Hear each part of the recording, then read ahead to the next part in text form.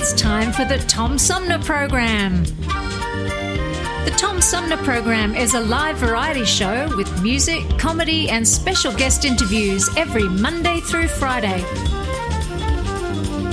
The Tom Sumner Program.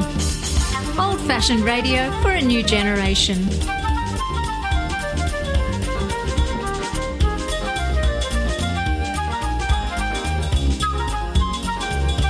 Our theme music is Fruit of the Louvre, provided by flick composer-producer Howard Eddy.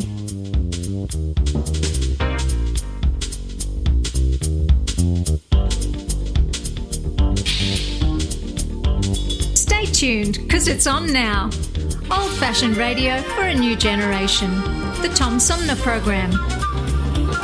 Here's your host. A social distancing tip. While the CDC urges you to avoid close contact, like hugging or shaking hands, there are other non-physical ways to say hello. Wave, wink, use sign language, salute, smile, give the peace sign, throw up an air high five, do jazz hands. Remember, stay a minimum of 6 feet or 2 arms length away from others, and stay home if you can. For more info, visit coronavirus.gov. Let's all do our part, because we're all #AloneTogether. Brought to you by the Ad Council. Hi, I'm U.S. Senator Debbie Stabenow, and I'm listening to the Tom Sumner Show.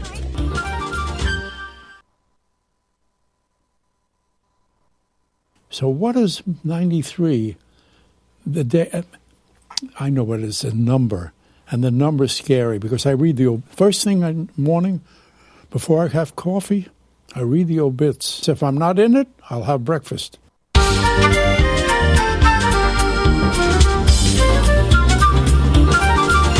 Hey, good morning, everybody. Welcome to the show, and hope you've had breakfast. I'm Tom Sumner, along with my co-host, Andrea Sutton. Oh, just coffee. Just coffee. Words from Carl Reiner opening up. What a guilty pleasure that was yesterday to just reminisce about Carl Reiner and his impact on comedy over the last 50 years, and just sort of take note of the fact that we lost one of the good ones last Monday at age 98. But we've got a great show today. This really feels like the kickoff to a holiday weekend, and that's unusual during the pandemic. Yeah, no fake. I don't know why, but this feels more like a holiday weekend than like Memorial Day did. Okay. Do you know what I mean? Yeah, it really does. I'm feeling it. Even though I'm not going to go anywhere, I'm not going to do anything, it feels more like a holiday weekend. I think it's partly because I feel like I have the option to go do things, but even some things that were planned have canceled. Frankenmuth was going to have fireworks tonight, and the Attorney General's office said, "Nah, I don't think so." And so they've backed down from that. So if you were thinking about trying to, they thought they could do it and practice social distancing. By closing off a park, yeah. Well, I think they were just closing off the park and lighting them higher or something like that. Yeah, and they weren't gonna let people gather anywhere to watch them. So you could watch them from different parts of town, just all spread out. And they thought they could do it safely, and they were going to press on with it, but the Attorney General office encouraged them not to, and probably not a bad idea, because you know what might have happened? COVID. Yeah, of course. We're canceling everything because COVID. That's the new go-to for every excuse. That's right. No, sorry, I can't. I'm sorry, I can't help you with that because COVID. COVID. Yeah, exactly. It's like, oh no, it's COVID.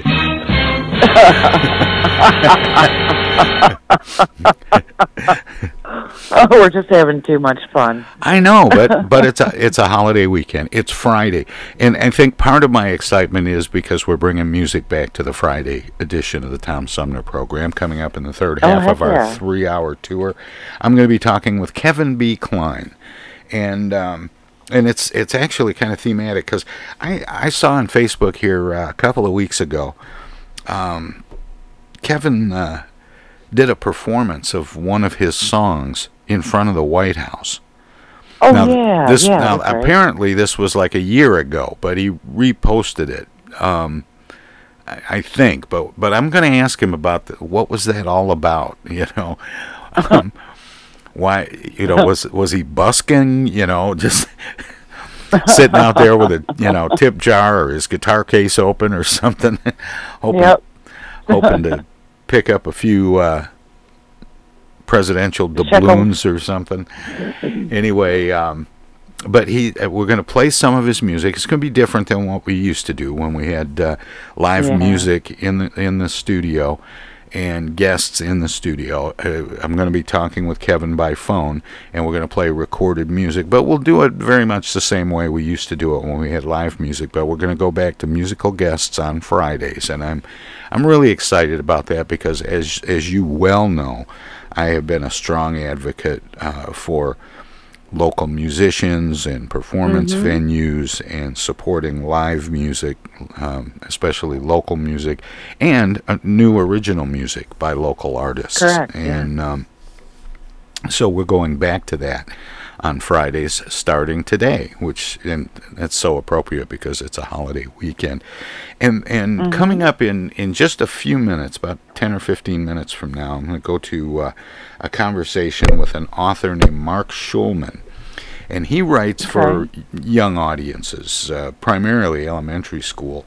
And he has a book series, and this is so cool, and it's so appropriate for 4th of July. The series is called Show Me History. Oh, okay. And what it is, it's in like comic book format or sequential art format. They're hardcover books. And they're, what would they call it? Historical nonfiction. Oh, okay. But so is it like an illustrated guide?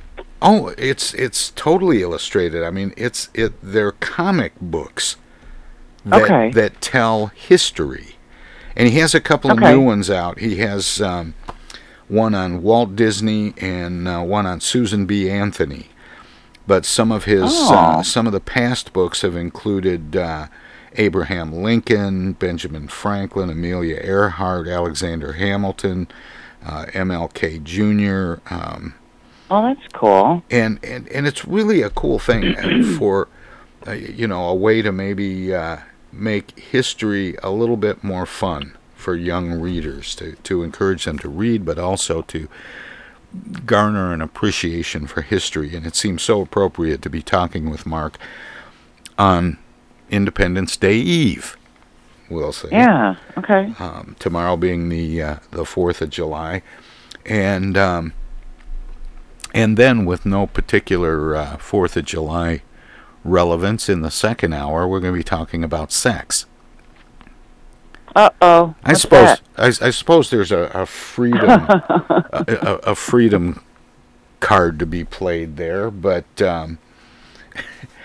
no, a registered sex therapist and family counselor, Dr. Diana Wiley, has, I'm going to use the phrase hurriedly put together, and I don't mean to make that sound like it's slipshod, but she scrambled to get a book out specifically for this particular moment in time. It's called Love in the Time of Corona. And it talks, geez Louise. Well, it talks about how, couples that are quarantined together, can actually benefit. Well, they can turn things around instead of just kind of being stuck and well, we're stuck at home, and everybody just kind of turns to the video screen of their choice. She's suggesting ways to make life and lovemaking more interesting during lockdown. Like she says, why without not? A face mask? What's that? Without a face mask? Well, you'll have to hear what she has to say, because It's Okay. an interview I did last week, and because of candidate interviews and other things, this is the first chance I've had to air this interview. It's a pretty interesting conversation, and a little racy at times. Uh-oh. Just saying. Okay. As long as it's within FCC guidelines. Yeah. Okay, good. Okay. Although It'll still be racy. I'm sure there'll be a couple of times. Double entendres? No, it's not even that. I mean, it's. I'm not going to say there are language alerts because anything that comes up that might make people bristle a little bit, purely clinical. Okay, good. Good. But Yeah, she's a lot of fun. Date, even during. Good. And that's what she does is she recommends ways that, even during lockdown you can actually have a date. And she talks about, she has some suggestions on how to do that, and so that it doesn't seem like, forced. A chore. Yeah. Okay. Exactly. That's a better way to put it. Like, well, we've got time together. We should probably do it. Got 5 minutes. Yeah. Commercial break. But it's an interesting conversation and an interesting look at the times we live in right now and maybe how to cope a little bit. Cool. Yeah, it's advice from a sex therapist for couples in quarantine. Couples in Quarantine. Sounds like a new movie title. I know, right? Love in the Time of Corona. Love in the Time of Corona is the name of the book, and the author is Dr. Diana Wiley. She'll be joining me by phone during the second hour of our 3-hour tour, and then, of course, Cool. we'll kick off the holiday weekend.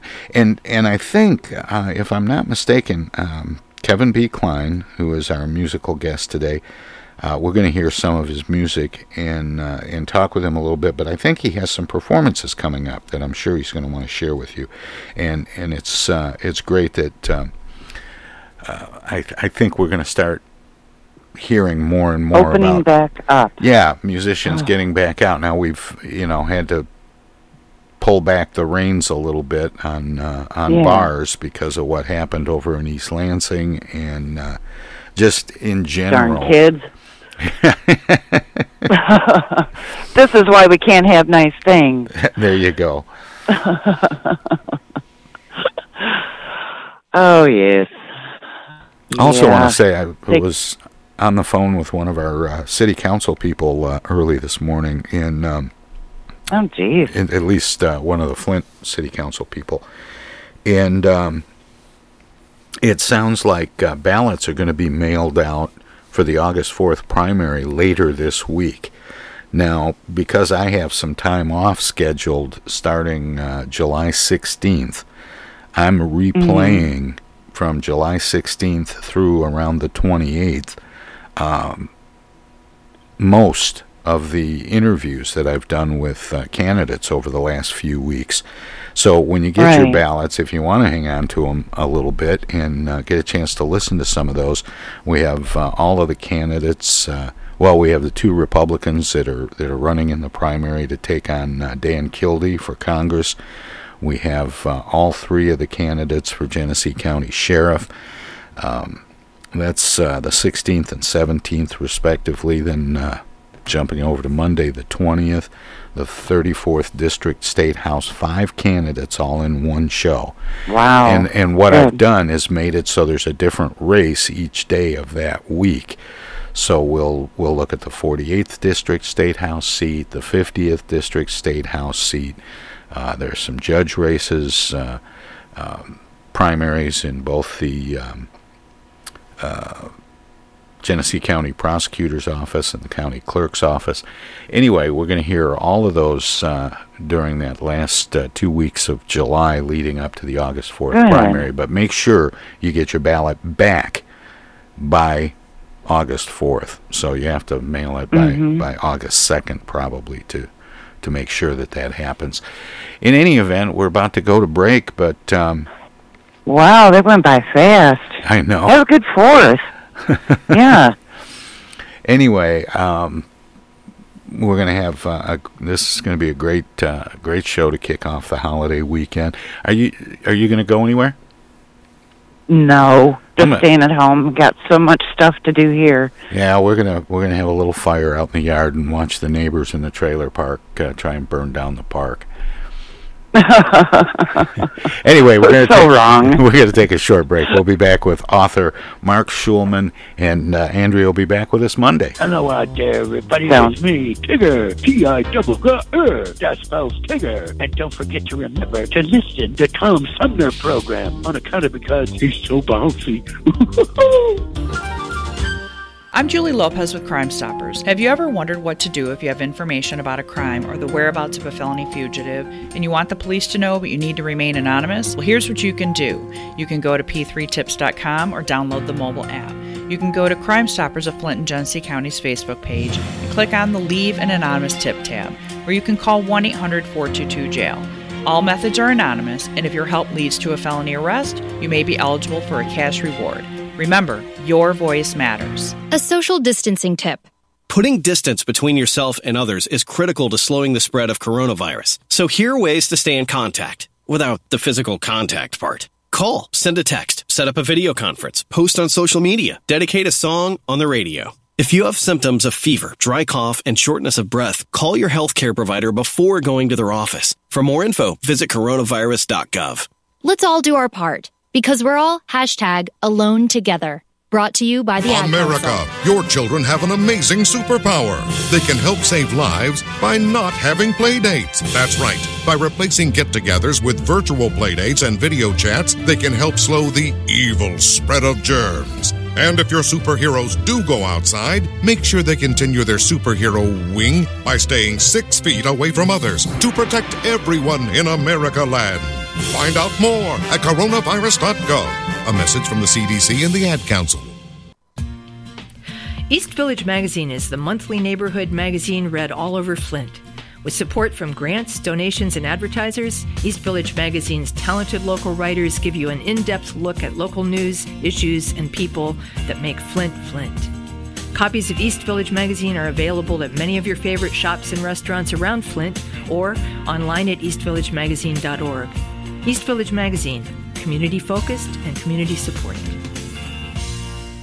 Your calls matter. Join me and Andrea weekdays from 9 to 10 a.m. Eastern to talk about whatever you want to talk about. The Tom Sumner program has open phone lines Monday through Friday to hear from you. How's 2020 working out for you so far? How about those damn roads? Call in live at 810-339-8255. It's all about you. We'll be streaming live at TomSumnerProgram.com and simulcast on WFOV 92.1 FM in Flint. Foil hats are optional. Hello? May I speak to the lady of the house, please? This is she. Hello? You thought you had every Elvis record made, but wait, Elvis sings again. This time, from heaven. That's right, Elvis from heaven. Yes, hear Elvis from Graceland in the sky. Soul-stirring versions of epic proportions. You'll hear Elvis crooning, Pearly Gate Rock, All Dug Up, Lying in the Chapel, and 11 others. This record also includes a special Elvis message. Hello, ladies and gentlemen. I'm Elvis Presley. Order before midnight tonight and receive this Elvis Presley commemorative casket keychain. Open it up, yes. The king inside. A must for any Elvis fan. Order yours today. To order your Elvis from Heaven, send $9.95 in check or money order to Elvis from Heaven, P.O. Box 714, Clio, Michigan 44487. Or save COD charges and phone 555-5554. Use MasterCharge or Visa. Canadian residents add $3. Technical assistance for the Tom Sumner program is provided by Swiftlet Technology. Engineering and IT services at swiftlet.technology. This is Congressman Dan Kildee, and you're listening to the Tom Sumner Program.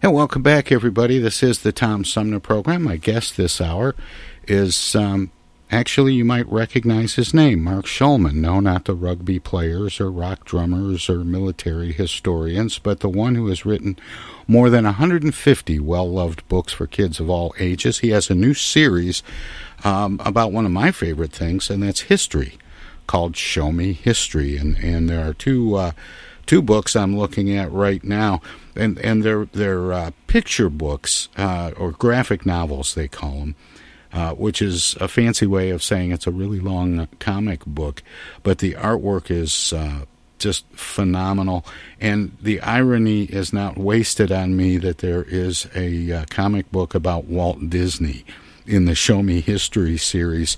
But joining me by phone is the author Mark Shulman. Mark, welcome to the show. Thank you, Tom. I got to ask you, was it a little bit tongue-in-cheek to pick Walt Disney for a graphic novel?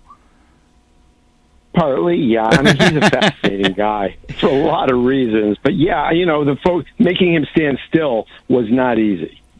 Yeah, I bet. Because for a lot of people, he's sort of the father of animation, but you portray him as a founding father of innovation. For a lot of reasons. I mean, he was someone who wanted to be an illustrator, but he wasn't that good. And he wanted to be a businessman, and he wasn't that good. And he wanted to get he did get an illustration job at a place essentially making commercials that ran before silent movies in about 1920. And he learned filmmaking, just enough to move images around. And that's when it took off. He started immediately seeing what was possible. And so he was innovation with putting a live human in with animation. The first person to do this in 1925, a little girl, real live-action girl sitting on a cartoon elephant, the Alice movies. You can see them online. He was the first one to bring sound in with Steamboat Willie. He was the first one to bring color in, and he would cut these exclusive deals and then invented cameras that made it possible to look more and more realistic. Then he innovated the concept of the theme park, just to bring all of his world together. And he was the first person to develop the idea of the Olympics, the opening ceremonies and all, as a pageant. His vision was enormous, and he wanted Epcot to be an entire city filled with scientists and people living full-time in there. The notion of him as just a cartoon animator is really so limited compared to who he turned out to be. Well, yeah, even and one of the things I thought you were going to mention was animatronics.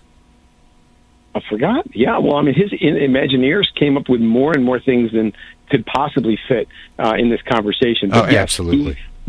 He similar to someone like Steve Jobs or the other like companies that have a lot of innovation. Someone at the top just says, make something like this happen, and other people figure out how.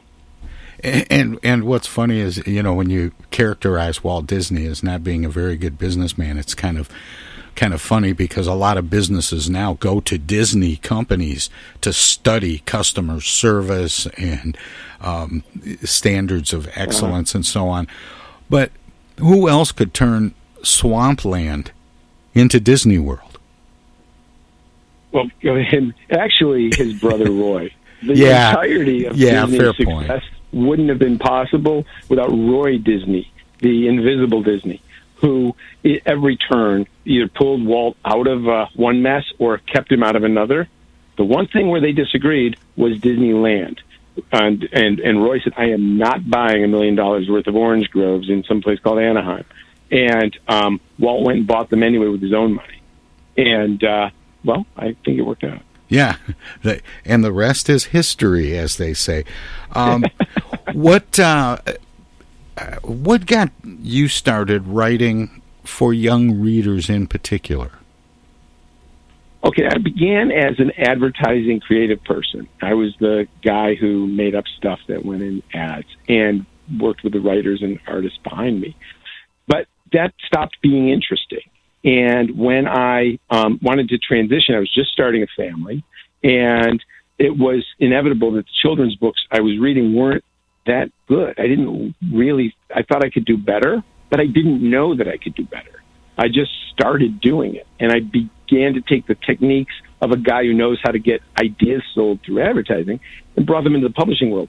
And it just turned out I knew how to write. I took that further, and I put out maybe 160 or 70 books now, all of which are quite different because they're just places I wanted to go, things I'm interested in.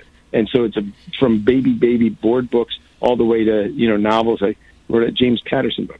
So there's so many different things, but the Show Me History books have pulled me into a place where I'm using a lot of my interests at once. Because history, I'm a tour guide in New York and have shown people around quite a bit. And also the storytelling capacity of it and the visual part of it. Because both in advertising and before that as a film student, these things kind of coalesced into one project area, and that's these books. So I've been really lucky to find a publisher who wants to support that, who supports getting good illustrators and paying extra for the better printing and paying extra for the kind of quality that these books represent. And they really do. And I want to give you a chance to talk about the illustrations. In the two that I'm looking at are just stunning. And I want to mention the other one. I don't want to get too carried away with Disney, although it's kind of a favorite of mine. But there's also one on Susan B. Anthony. Yes. Both of these books were a real joy to write and extremely different in the way that they were put together. But the idea of putting somebody's story into a comic book, and it's not a wrong term, funny enough, because they're funny in their books, but they're the name got co-opted by superheroes, and so and graphic novel doesn't really work because they're not novels. And and also graphic has a tone to it that makes you think that it's the last thing you would want for kids. Everybody's took one of the words that we needed already, so it is challenging. If you really want the technical term that the cartoonists use, it's sequential art, but who's going to buy one of those?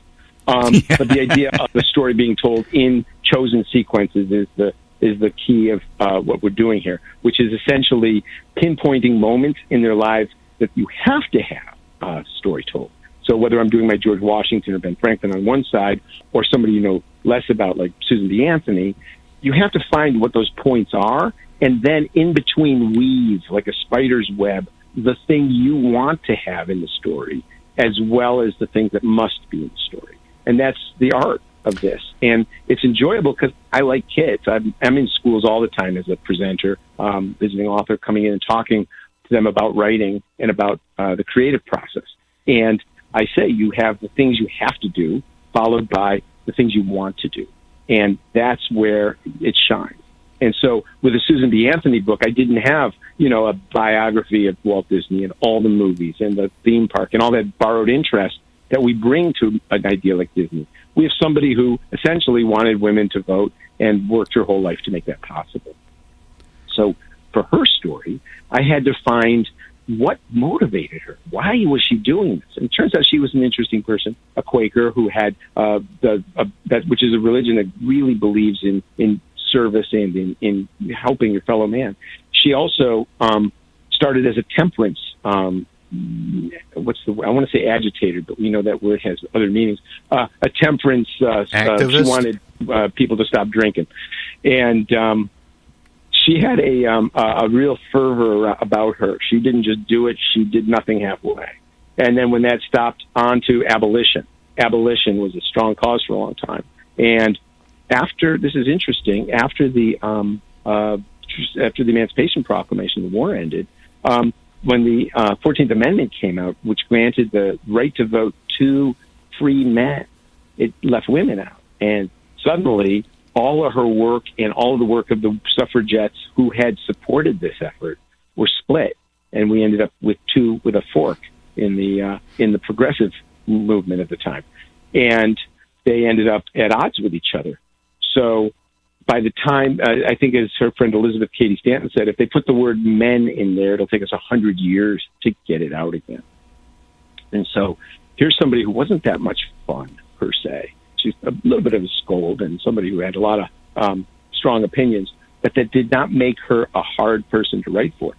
You could find the humor in her. You could find the life in her. She was a vulnerable person, a very sweet person to her friends, and she didn't have a home for 50 years. She was only on the road and living in people's houses, being a very good progressive movement. I still don't have that word, but don't have the a place to call home. Is activist the word you're looking for?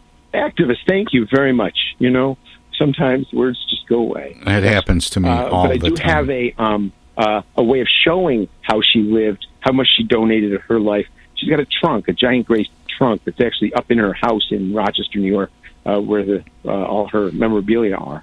And I just have her dragging it through the book, just bump, bump, bump, pulling it behind her, making clearly she's going from place to place to place, just living there. And at the end of the book, when she moves into the house, which is her sister's, she opens the trunk and unpacks it. It's the only time it's ever open. How do you the way I hope to tell stories that you can get both on the paper and also just in the background. How do you turn a biography into a story for kids that keeps them engaged and away from sort of a resume? If you want to engage kids, you will. That I've known from a million I've met in schools and my own. And you just have to want to. And that's the opening that they will come to you. Now you have a connection with your readers or with kids. And you actually then you have an instinct for what they want and how to pace it.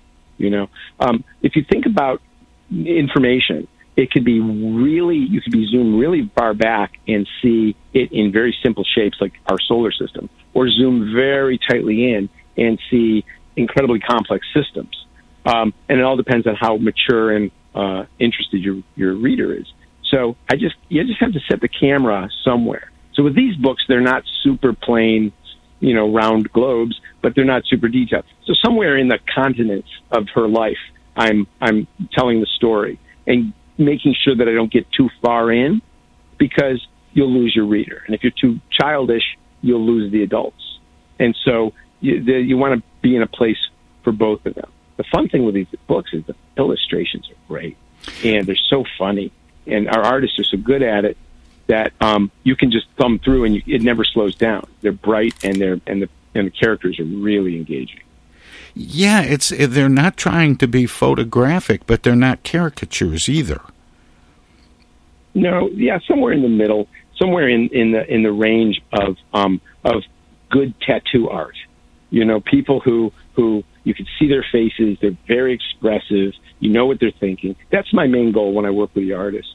And I'm lucky that I get to, because many writers don't, but I kind of manage the whole process, which is I need to know what everybody's thinking. So you point to any one character in the illustrations at any point, I want to know what they're thinking. They like something, they don't like something, they're mad, they're happy, they're sleepy. Did you start And if you can do that and do it well, you'll never lose the reader. Did you start this series with the idea in mind that you would tell these stories through sequential art? Yes, and we were narrative. Asked. Yes, we were asked to by the publisher, Portable Press. They've been great. They really made this a commitment. Said that they were going to make them well printed, good size, full color, hire good illustrators, and give us a chance to really do something. So I knew it would be a project that would be sequential. It would be a comic. But in fact, but I wouldn't have wanted to do it in the ways I've seen it done. I'll tell you, there's sometimes when the art isn't up to speed, it's very hard to, as well written as something might be, it holds you back. And I didn't want that. So we've been very lucky. Well, and I have to comment on how colorful these books are. I mean, right from the cover, through every page of the book. The illustrations just leap at you. That's the point of it, is that if it kind of keeps you going. It's like a little bit of sugar all the way through to make sure that you're in it. And we use other things too. We use signs, so you don't know everything isn't somebody has to say it. We use sometimes just come right out of into the modern era. In my Hamilton book, Burr and Hamilton are having their face-off that leads to the duel. I don't want to tell anyone how it ends, but I do the whole face-off as a text exchange between the two of them. So you just read it. It looks like a cell phone, and right in the middle is just the communication, 2-3 words back and forth, and at the end of it, the duel is on. And so, wanting to be interesting is always the key to getting there. If you're just going to try to just put something out fast, it loses the light of energy and joy that an artist should be putting into their work. Now, it's obviously a blend of entertainment and information, but what is the goal for the information part of it? How much of this is about Mark Shulman wanting kids to fall in love with history? A lot of it, because I've been writing, for kids. I've been writing humor. I've been writing nonfiction for, a lot of publishers, National Geographic, Time for Kids, Discovery, and so on, and as well as the picture books. And so I always wanted to be. So, for instance, because I just opened a book, Susan B. Anthony here, she's doing a temperance, handing out leaflets, and I have a sign next to her which just says, "Here's the news, liquor's a ruse, drink and you lose, walk in our shoes, pay your dues, and say goodbye to booze." That's me. That's just the stuff I ramble off to my kids when we're walking, and they recognize. It's not hard to do. You just have to want to. So once something like that shows up, I'm like, yeah, that's definitely going into the book, or the text exchange, or she at some point in the Walt Disney book, he just won the Academy Award for Snow White, and so I had to write a headline, which is "Snow White dwarfs all other cartoons." And in all of the ways, or when it was Disneyland, it was first Mickey Mouse Park. So every page begins with a sign as it keeps changing names. It was Mickey Mouse Park, then Disneylandia, then originally Disneyland, then you get the TV logo, and then you get the signage, and all of that is sort of the anchor for each page. And that's me, because I just want to pull you through with something that'll make you stop and think for a second. And with Disney, the movie posters was the biggest challenge. There's all this intellectual property I can't use. So the ears can't be round. Publisher and I went back and forth. We ended up with triangle ears on the Mickey Mouse people. Funny. And the movie posters, and Walt's like, "Well, too bad you people can't use my art." And I was like, "Oh, yeah?" And so I have Robin Hood. So I have a picture of a robin wearing a hood. I have Peter Pan, a pan with my name is Peter. And my favorite, which is a magnifying glass, a Lady in the Tramp, a woman bouncing on a trampoline, and a lice in Wonderland. It's a little magnifying glass. Oh, that's funny. We just jumped past all the regulation issues, and we're able to put the book out. So we didn't want any problems. How do you determine who the subjects of the different Show Me History books are going to be, and how many of these have you done so far, and who are some of the...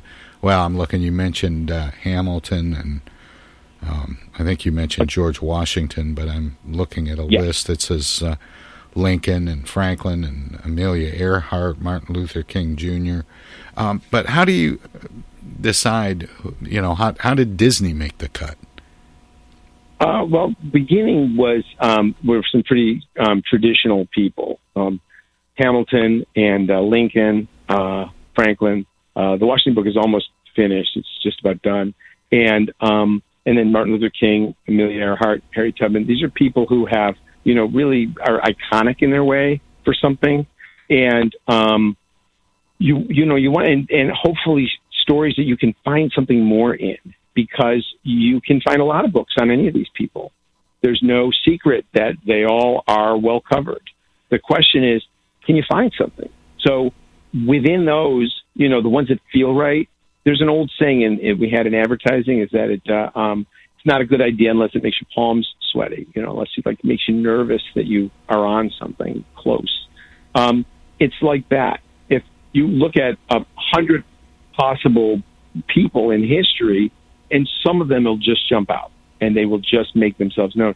And we do want to be fair and give different voices a chance to be heard. So, we have Sacagawea, we have Muhammad Ali, we have Frida Kahlo, because it's important to make sure that we're well distributed.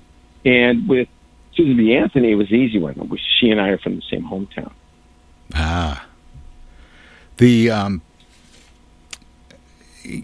Getting back to the series here,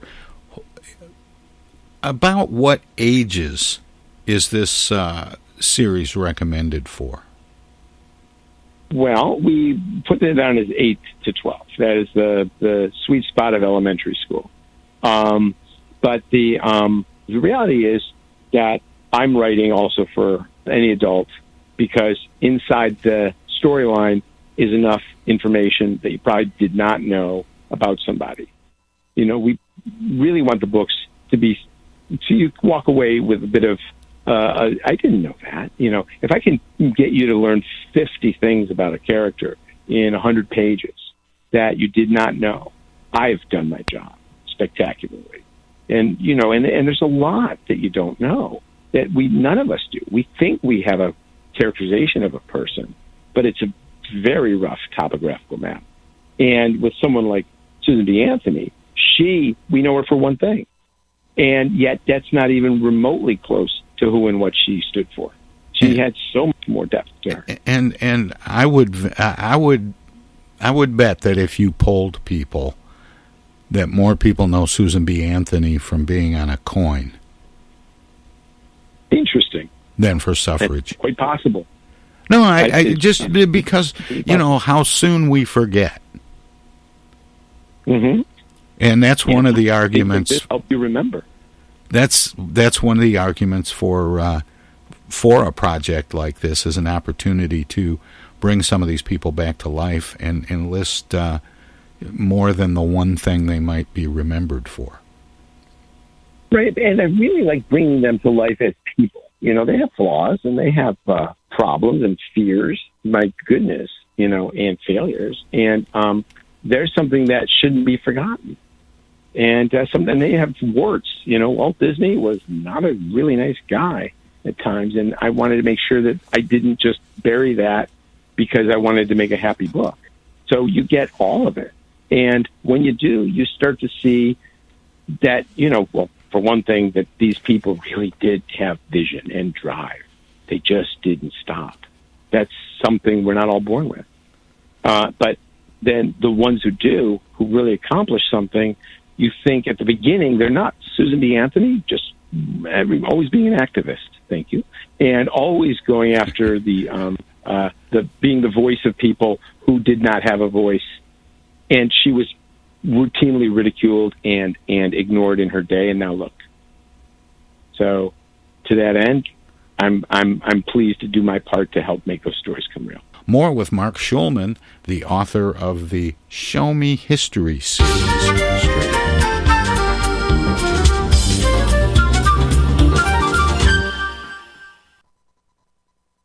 Hi, this is Joe By from the Blue Lions, and you're listening to the Tom Sumner Program.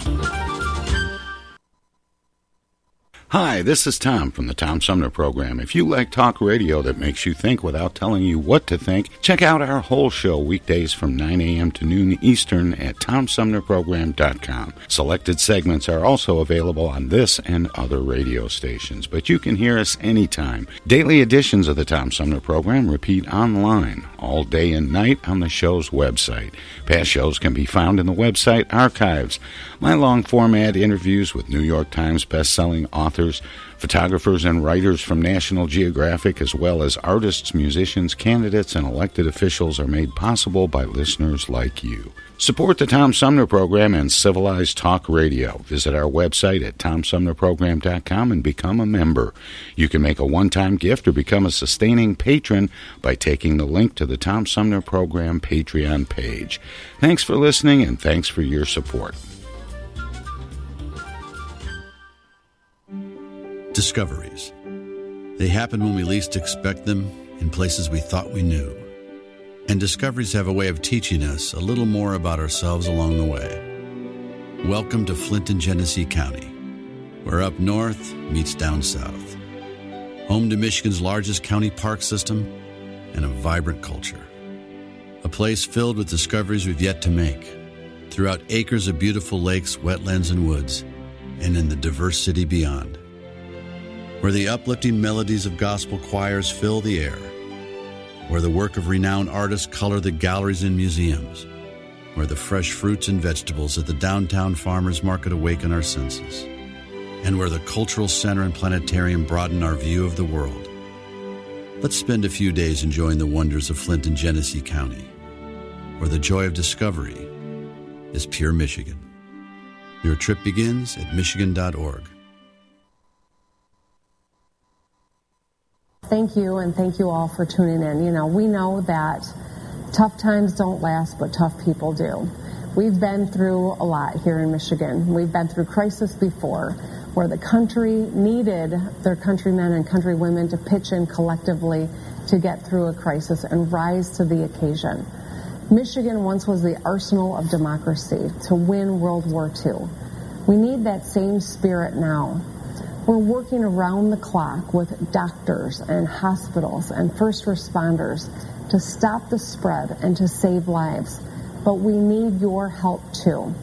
The state has launched a new volunteer website at www.michigan.gov/fight-COVID-19, where trained medical professionals can register to serve their fellow Michiganders by assisting hospitals in fighting COVID-19. State residents can also use the site to find out how they can help in their local communities by giving blood or donating resources or needed medical supplies. Whether you're a medical professional looking to volunteer or you're someone who can give blood or donate to your local food bank, everyone can help out. To get through this, we must all do our part. Stay home, stay safe, and save lives. Technical assistance for the Tom Sumner Program is provided by Swiftlet Technology, engineering and IT services at swiftlet.technology. I know of a place where you never get harmed, a magical place with magical charms, indoors, indoors, indoors. Take it away. Hey, this is First Ward City Councilman Eric Mays, and you're listening to the Tom Sumner Program. More with Mark Shulman, the author of the Show Me History series, straight ahead. How do you research and cull the information that makes it into the to the final book? You got to start light, because somewhere I was saying the continents of a person. What are the continents of Walt Disney? And that is, he wanted to be an illustrator. He started in failing cartoons. He got Mickey Mouse working. He ended up with a Snow White, and then he ended up over in Disneyland and TV show. Those are them. In between those, so I have to have that. But then I have room in between to weave what I would like to see in there, to bring in my details and my facts that I find interesting. And because I can only say so much anyway, I may as well put the spotlight where it would be memorable and useful. And that's just, the tour guide in me. I've been doing that for a while. With someone like George Washington or Ben Franklin, those books are harder because you're really name-checking 75 things in American history. And there isn't a lot of room sometimes, because what if you leave it out? You can't leave it out. So there's so many more required points to hit that it is more challenging to be funny, for instance. And you find it where you can. But with all of these books, if it isn't funny, if I don't read it and laugh still at myself, because I am my best audience, If I don't laugh and find it funny, the reader isn't going to find it funny. I just know that from history. And so I really want to be sure that it's an entertaining process from the beginning to the end. And at the end, you don't put it down with anything less than, happiness, that you picked up something that you read, you liked, and you learned something. If I make people happy, then maybe I've done my job. I think you're one of a very small group of people I know who can tell themselves a joke. Yeah, I laugh hardest at because I've never heard them before. They're just as new to me as they are to everybody else. I think it's funny. But yes, if you're lucky, because you're the reader, you have to judge whether I'm deluding myself or not. Mark, when you're talking with kids and you're out promoting these books and talking about history with young people, but mostly when you're talking about creativity, can creativity be taught? I'm fascinated by that. Absolutely. In every way, creativity can be taught. What you have to do is know how to get started, which is to limit them. If you take a kid and you give them 2 wooden blocks, okay, this is a building and this one is a vehicle. What is it? And they'll just name something. And the next thing you know, they're moving the one block around the other block, and they're seeing something in their head.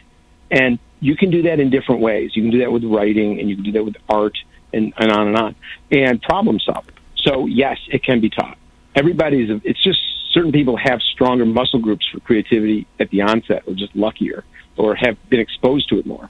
But other people just have to see how it's done. Once they know once you've seen somebody bake a recipe, you can bake it. You just it's daunting until it makes sense, and creativity is no different than any other process. I'm endlessly fascinated by people who tinker with cars, because they have some innate understanding that is unavailable to me. And I want it. And I look at it and it gets closer, but I never get near them. What I do is people want to be able to write books. And I'm always working with people to try to help them get closer to that. And it isn't hard. You just have to do it. And that's the hardest part, sitting down and actually doing it. But if you do, the next steps are a little bit easier, on and on. This is such a fun conversation, and I want to squeeze a couple of more things in real quick, Mark. I know we're getting close to the end of our time, but I did want to ask, how often do these come out? I'm looking at 2. Did they come out at the same time, or how long does it take to churn these out? Well, I'd say the whole process takes about 7 or 8 months. A manuscript is probably 2 months on and off, and once it's been approved, the illustrator can start. Pencils, which is the first stage, I would say is about 8 weeks of just drawing the very light version of that, and then 6 weeks of inks, and then another 4 or 5 weeks of colors. And in between all those, there are processes of approval and seeing things not working and so on. So, 7 or so 8 months, I'd say is reasonable. But then they're staggered because we're doing different books at different times with different illustrators. So I will be, I'm doing the art on a book right now, final art on one, early art on another, manuscript on a third, all at the same time. We are out of time, but I always give guests an opportunity to let listeners know where they can find out more about you and this series and other work that you've done and are doing. Do you have a website, Mark? Yes, I do. I am at markshulman.info, which is Shulman with no C. And if the spelling evades you, if you go to showmehistory.com, all of the books we've been talking about are located on that website, including other materials, support things for schools and video, showmehistory.com. And as far as the rest, then through that is where people who tend to have school visits that in the future when schools are open again have reached me through either of those sites. And as far as the other books, I've done a lot of these, and I have been lucky to do that. Everything from books for board books to picture book that just came out about voting, the importance of voting, called I Voted. So I've been lucky to get a number of books in the world all at the same time, and I really appreciate the chance to talk about Show Me History with you. This has been a really enjoyable conversation, Tom. I'm having so much fun that I feel I've been lucky to get a chance to meet you and talk about this and to see these books. They are phenomenal. Thanks so much, Mark, and best of luck with the series and everything else you do. Thank you very much. And if you're picking up the show in Madison, my son Theo is there. Hey, Theo. Thanks a lot. All right. Take care. Take care. Bye-bye. Okay, bye-bye. That was Mark Shulman, the author of the Show Me History series, currently books out on Walt Disney and Susan B. Anthony. We'll have more of the Tom Sumner program straight ahead.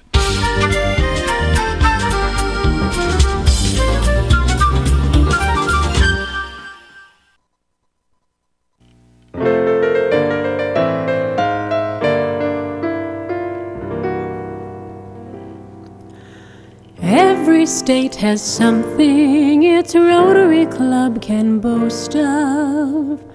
Some product that the state produces the most of.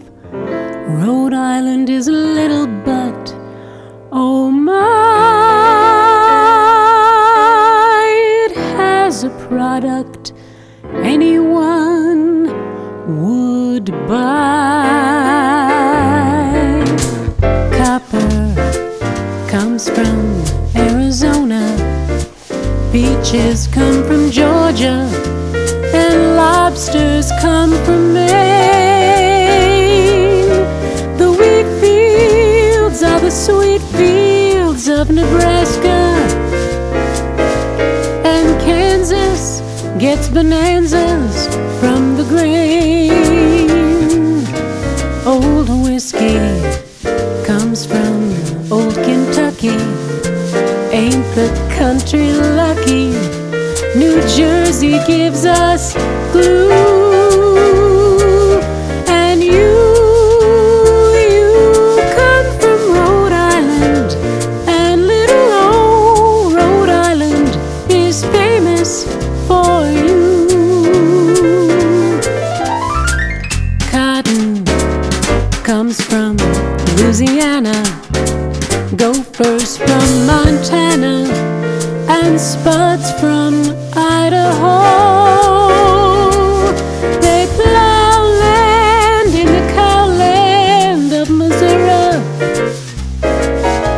where most beef meant for roast beef seems to grow. Grand Canyons come from Colorado, gold comes from Nevada, divorces also do. And you come from Rhode Island, and little old Rhode Island is famous for you.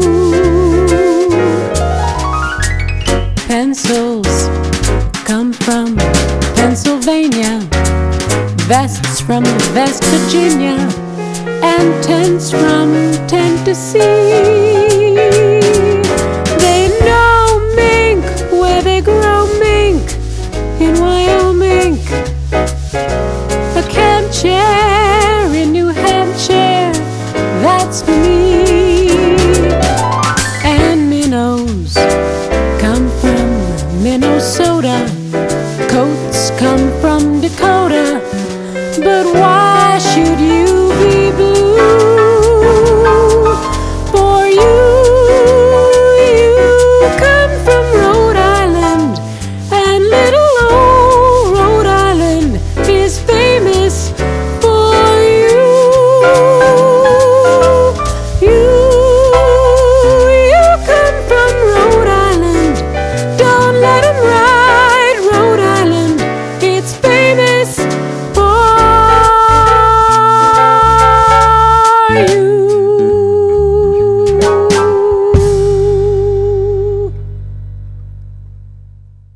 You pilots, get off of my lawn! We're trying to do a radio show down here. It's a Tom Sumner program, don't you know? Go on, get out of here. It's